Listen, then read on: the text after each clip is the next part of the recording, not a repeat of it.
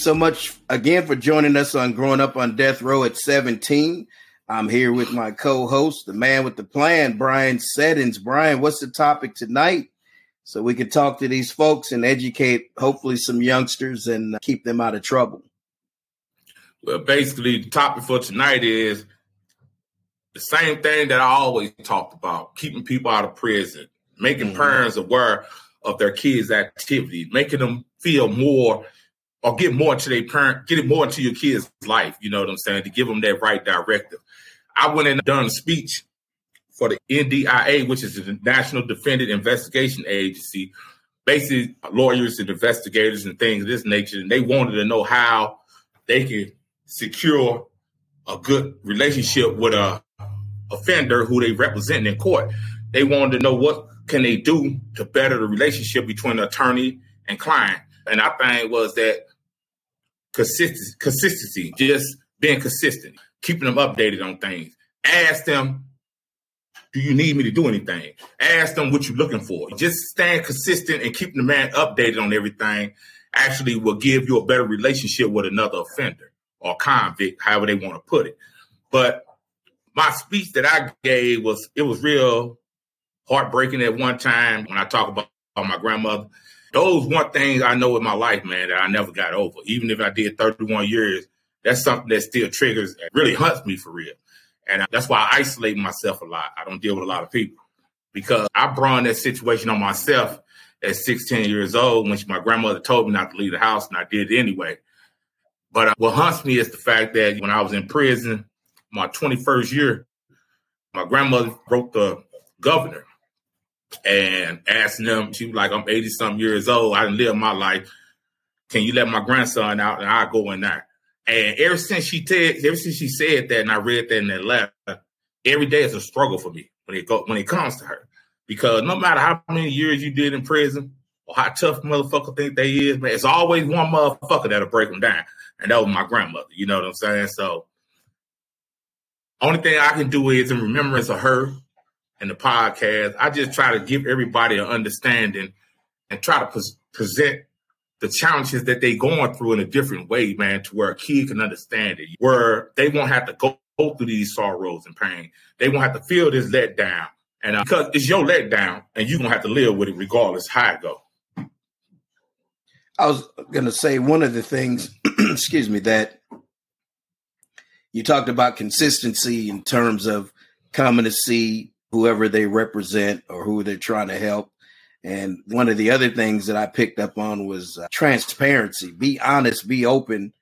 Don't mislead your client.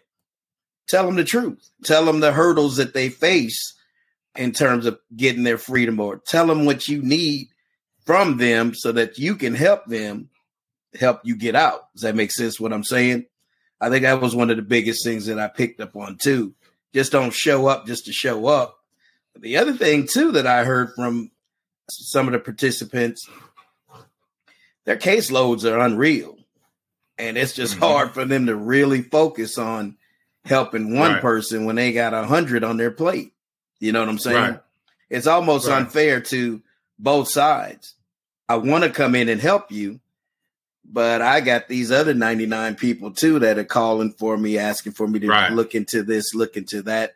It's almost as there's too many people for the number of folks that they have to help them out and help them regain their innocence. Right. And David, you hit a point there when you said that, because they wasn't trying to justify what they doing. They were trying to make sure that they doing the right thing, and they want to take advice from people that been in prison, like me and Norman. You know, I think they actually learned a lot about prison, the prison mentality. But my focus was on the psychological effect and the mental effect that prison did to me. And I feel as though when I testify about that in front of the Senate and I testify down here in front of the NDIA, I let them know, man, I didn't escape that prison with a clean slate. I escaped with mental issues. The child psychology they was using on motherfuckers in prison, locking the door, putting shit in front of the door, spray painting the back window where you can't see in or sit out. And those are forms of torture. You know what I'm saying? I can't relive it because I can't escape it. It's almost like it never went nowhere, because I have a phobia of so many things that can actually put me back in that position. And at the age I am now, I don't think I can handle it. I'm 50 years old, and I'm starting to see things the way I'm supposed to see it. I give too many people a lot of love. I extend my hand to them. I go above and beyond for everybody. And the thing of it is, I feel certain people take that respect that I have about going above and beyond for them. They take it as usury. They take it as I'm tricking you. They take it as which my principles is built up on respect and loyalty. It's not built up on money. It's not built up on pussy. To me, pussy for weak niggas. Ain't none of that is built up on anything. I like the loyalty. I like the respect. I like to show that you love me the way I love you. And that's the way I live my life. And if a person can't understand that, well, that's their choice. Right. I think, too, one of the things that was very telling about your speech was the fact that you didn't run away from what happened. You own your mistake. Again, going back to your grandmother, you said you knew you shouldn't have gotten in the car that night. For the folks who don't know the story, she told you don't get in the car and go on the joyride that ended up putting you in jail for 31 years and basically you never being able to see her again. And like you said, that haunts you every day. And I think that was very powerful. I think a lot of folks really felt the impact of what you were saying, that, like you said, that it wasn't a walk in the park. It wasn't like what you see in the movie and on TVs. Prison is real, and we get reports of people dying every day of these overdoses. I can't imagine I wake up and I don't know if it's day or night because they got the windows blacked out. I can't see in or out. I don't even have a sense of being. I'm just there. Yeah, but see, the thing of it is, what I'm trying to get everybody to understand is that your situations in life, man, I think people should take advantage of life. And what I mean by that is not advantage of people, advantage of life. Explore the neighborhoods, explore cities, go out of town, make your own life the beautiful way you want to be it. Because we can invite negative energy into our life and go a negative right. We can invite positive energy and go the positive way. I feel as though a lot of kids in the inner city right now don't know which way to go. They stuck between a rock and a hard place. Because if I'm telling you my story, but then after my story been heard, 2 days later, you back over there selling dope and blah, blah, blah, you telling me that you found something that you think was more better than what I'm telling you. And to understand it is for me to realize that I'm just a little piece of the puzzle that goes on out here in the Italy. And I feel I'm going to give everybody the truth, no matter what. I don't care who the fuck it is. If I feel as though I was wrong, man. Like I tell everybody, David, on every podcast, my mama didn't do this to me. My grandmama didn't do this to me. I was 16 years old. She told me not to go. I said, hell, what you talking about? And went anyway. Did 31 years, lost my grandmother. Lost the morals and respect I took from her that she had for me. You know what I'm saying? The love that she gave me. And I feel until my time is up on this earth, man, I feel every child in every nation, color, Mexican, black, it don't make a difference what color you are. I'm going to give y'all the real, man, because I've been traumatized behind this situation. And the thing of it is, I don't know if anybody ever lived with fear. I live with it every day. And it ain't the fear of nobody doing nothing to me. It's the fear of me making that same judgment I made when I was 16 years old. My grandmother taught me. And they say, if you don't learn from that first time, the second time, put your ass in the ground. Dang. Yeah, that's real. That's real. One thing we didn't talk about was you did graduate prior to that. Congratulations on that. I know we talked before you were getting ready to graduate, but we haven't talked since then. How was that experience to be able to graduate from? It was beautiful, Dave. It was beautiful. It was beautiful. I just didn't have nobody to share it with for real. And that's the hard part of life. When you do 31 years in prison, when you're a kid, you really don't have nobody but people that you accept into your life. So I really didn't get a chance to share that experience with the people I wanted to share it with because of other situations. But at the same time, I enjoyed it. I gave a speech, and they actually loved the speech. And my thing is, I think I was making up for something I did when I was little. I knew I could have achieved a lot of things if people would have stopped me when I was young, telling me this ain't the way that life goes. Don't be gang banging, don't be doing that. So now I'm at a stage where I can reach my full potential at 50 years old, and I'm going to keep going, and I'm going to reach it. And I graduated for all of them wasn't speaking classes, but most of mine was speaking classes. And I attended all SLU University activities. They came to my house, the oldest program. I did everything I needed to do for 2 flat years. Well, it'll be 2 years, May the 21st, because I just graduated 2 weeks ago. But it's the sign to show growth. You know what I'm saying? It's growth. I didn't grow a lot, man, David, ever since I've been out of prison. But I'm going to tell you something. I got a lot of respect for dudes that have been in prison a long time, and they still standing. You know what I'm saying? Because prison is what built me. But gave me my morals, gave me my principles. It gave me the things to when I needed to attack somebody, I could just get that feeling and I attack them. It gives you all the weapons in the world to keep your ass down.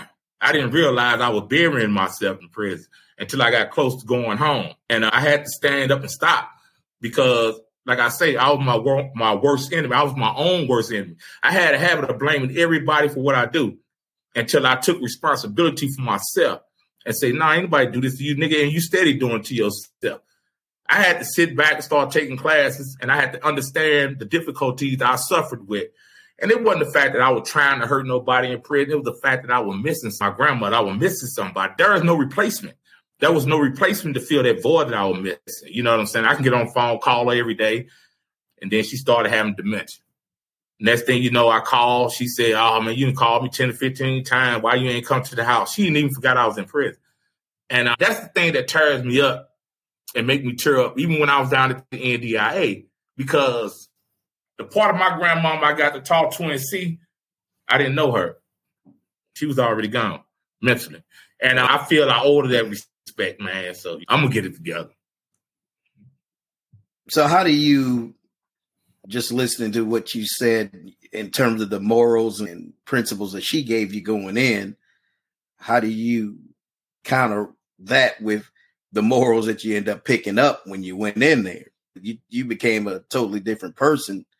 You acted more out of hatred. And I remember one of the things that impacted me that you said that is about your 15th, 16th year in prison, that you finally realized, like, man, I'm digging my own grave. I could be in here educating myself and making myself a better person. And then once that light came on, that's when you started to evolve. And that's what got you to your graduation 2 weeks ago. Yeah, that's what it was, David. For people who don't know, anybody that does over 30 years in prison, probably even 20 years, by the time you reach your 15 year in prison, your mind finna tell you something. Either you finna keep living the prison life or you can educate yourself. That's when convicts come to the understanding, and that's between 30 years.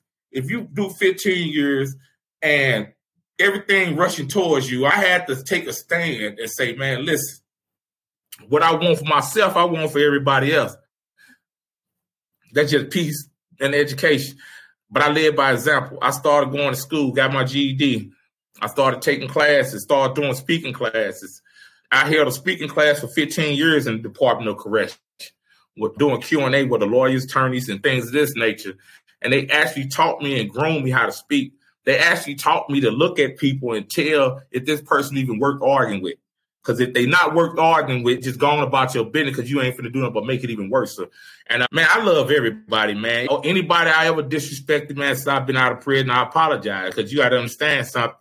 I got my own enemies, my own demons. You know what I'm saying? But one thing I can say, I'm loyal to the T. If I'm with you, I'm with you.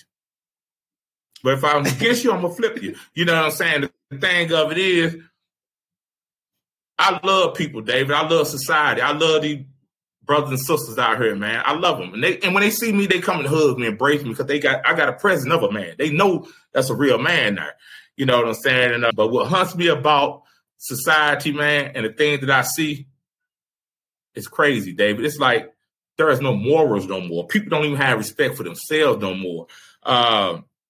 It's all about what you can give them. It's all about money. It's all about what can you provide. If you can't provide nothing, then you're not worth nothing to nobody.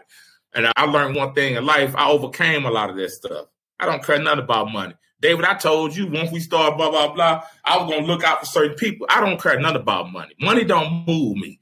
Right. Until I die, I'm going to continue to search for the woman, man, that's loyal. And I know some out here, all of them ain't ruined. All of them ain't ruined. And I know some out here, it's just that when it's that right time for me to meet them, I'll meet them. You know what I'm saying? Until then, I'm all about the podcast and my speakings, man. That relationship shit ain't for me. I was going to say you're married to the podcast and married to the process. There you go. Yes, sir.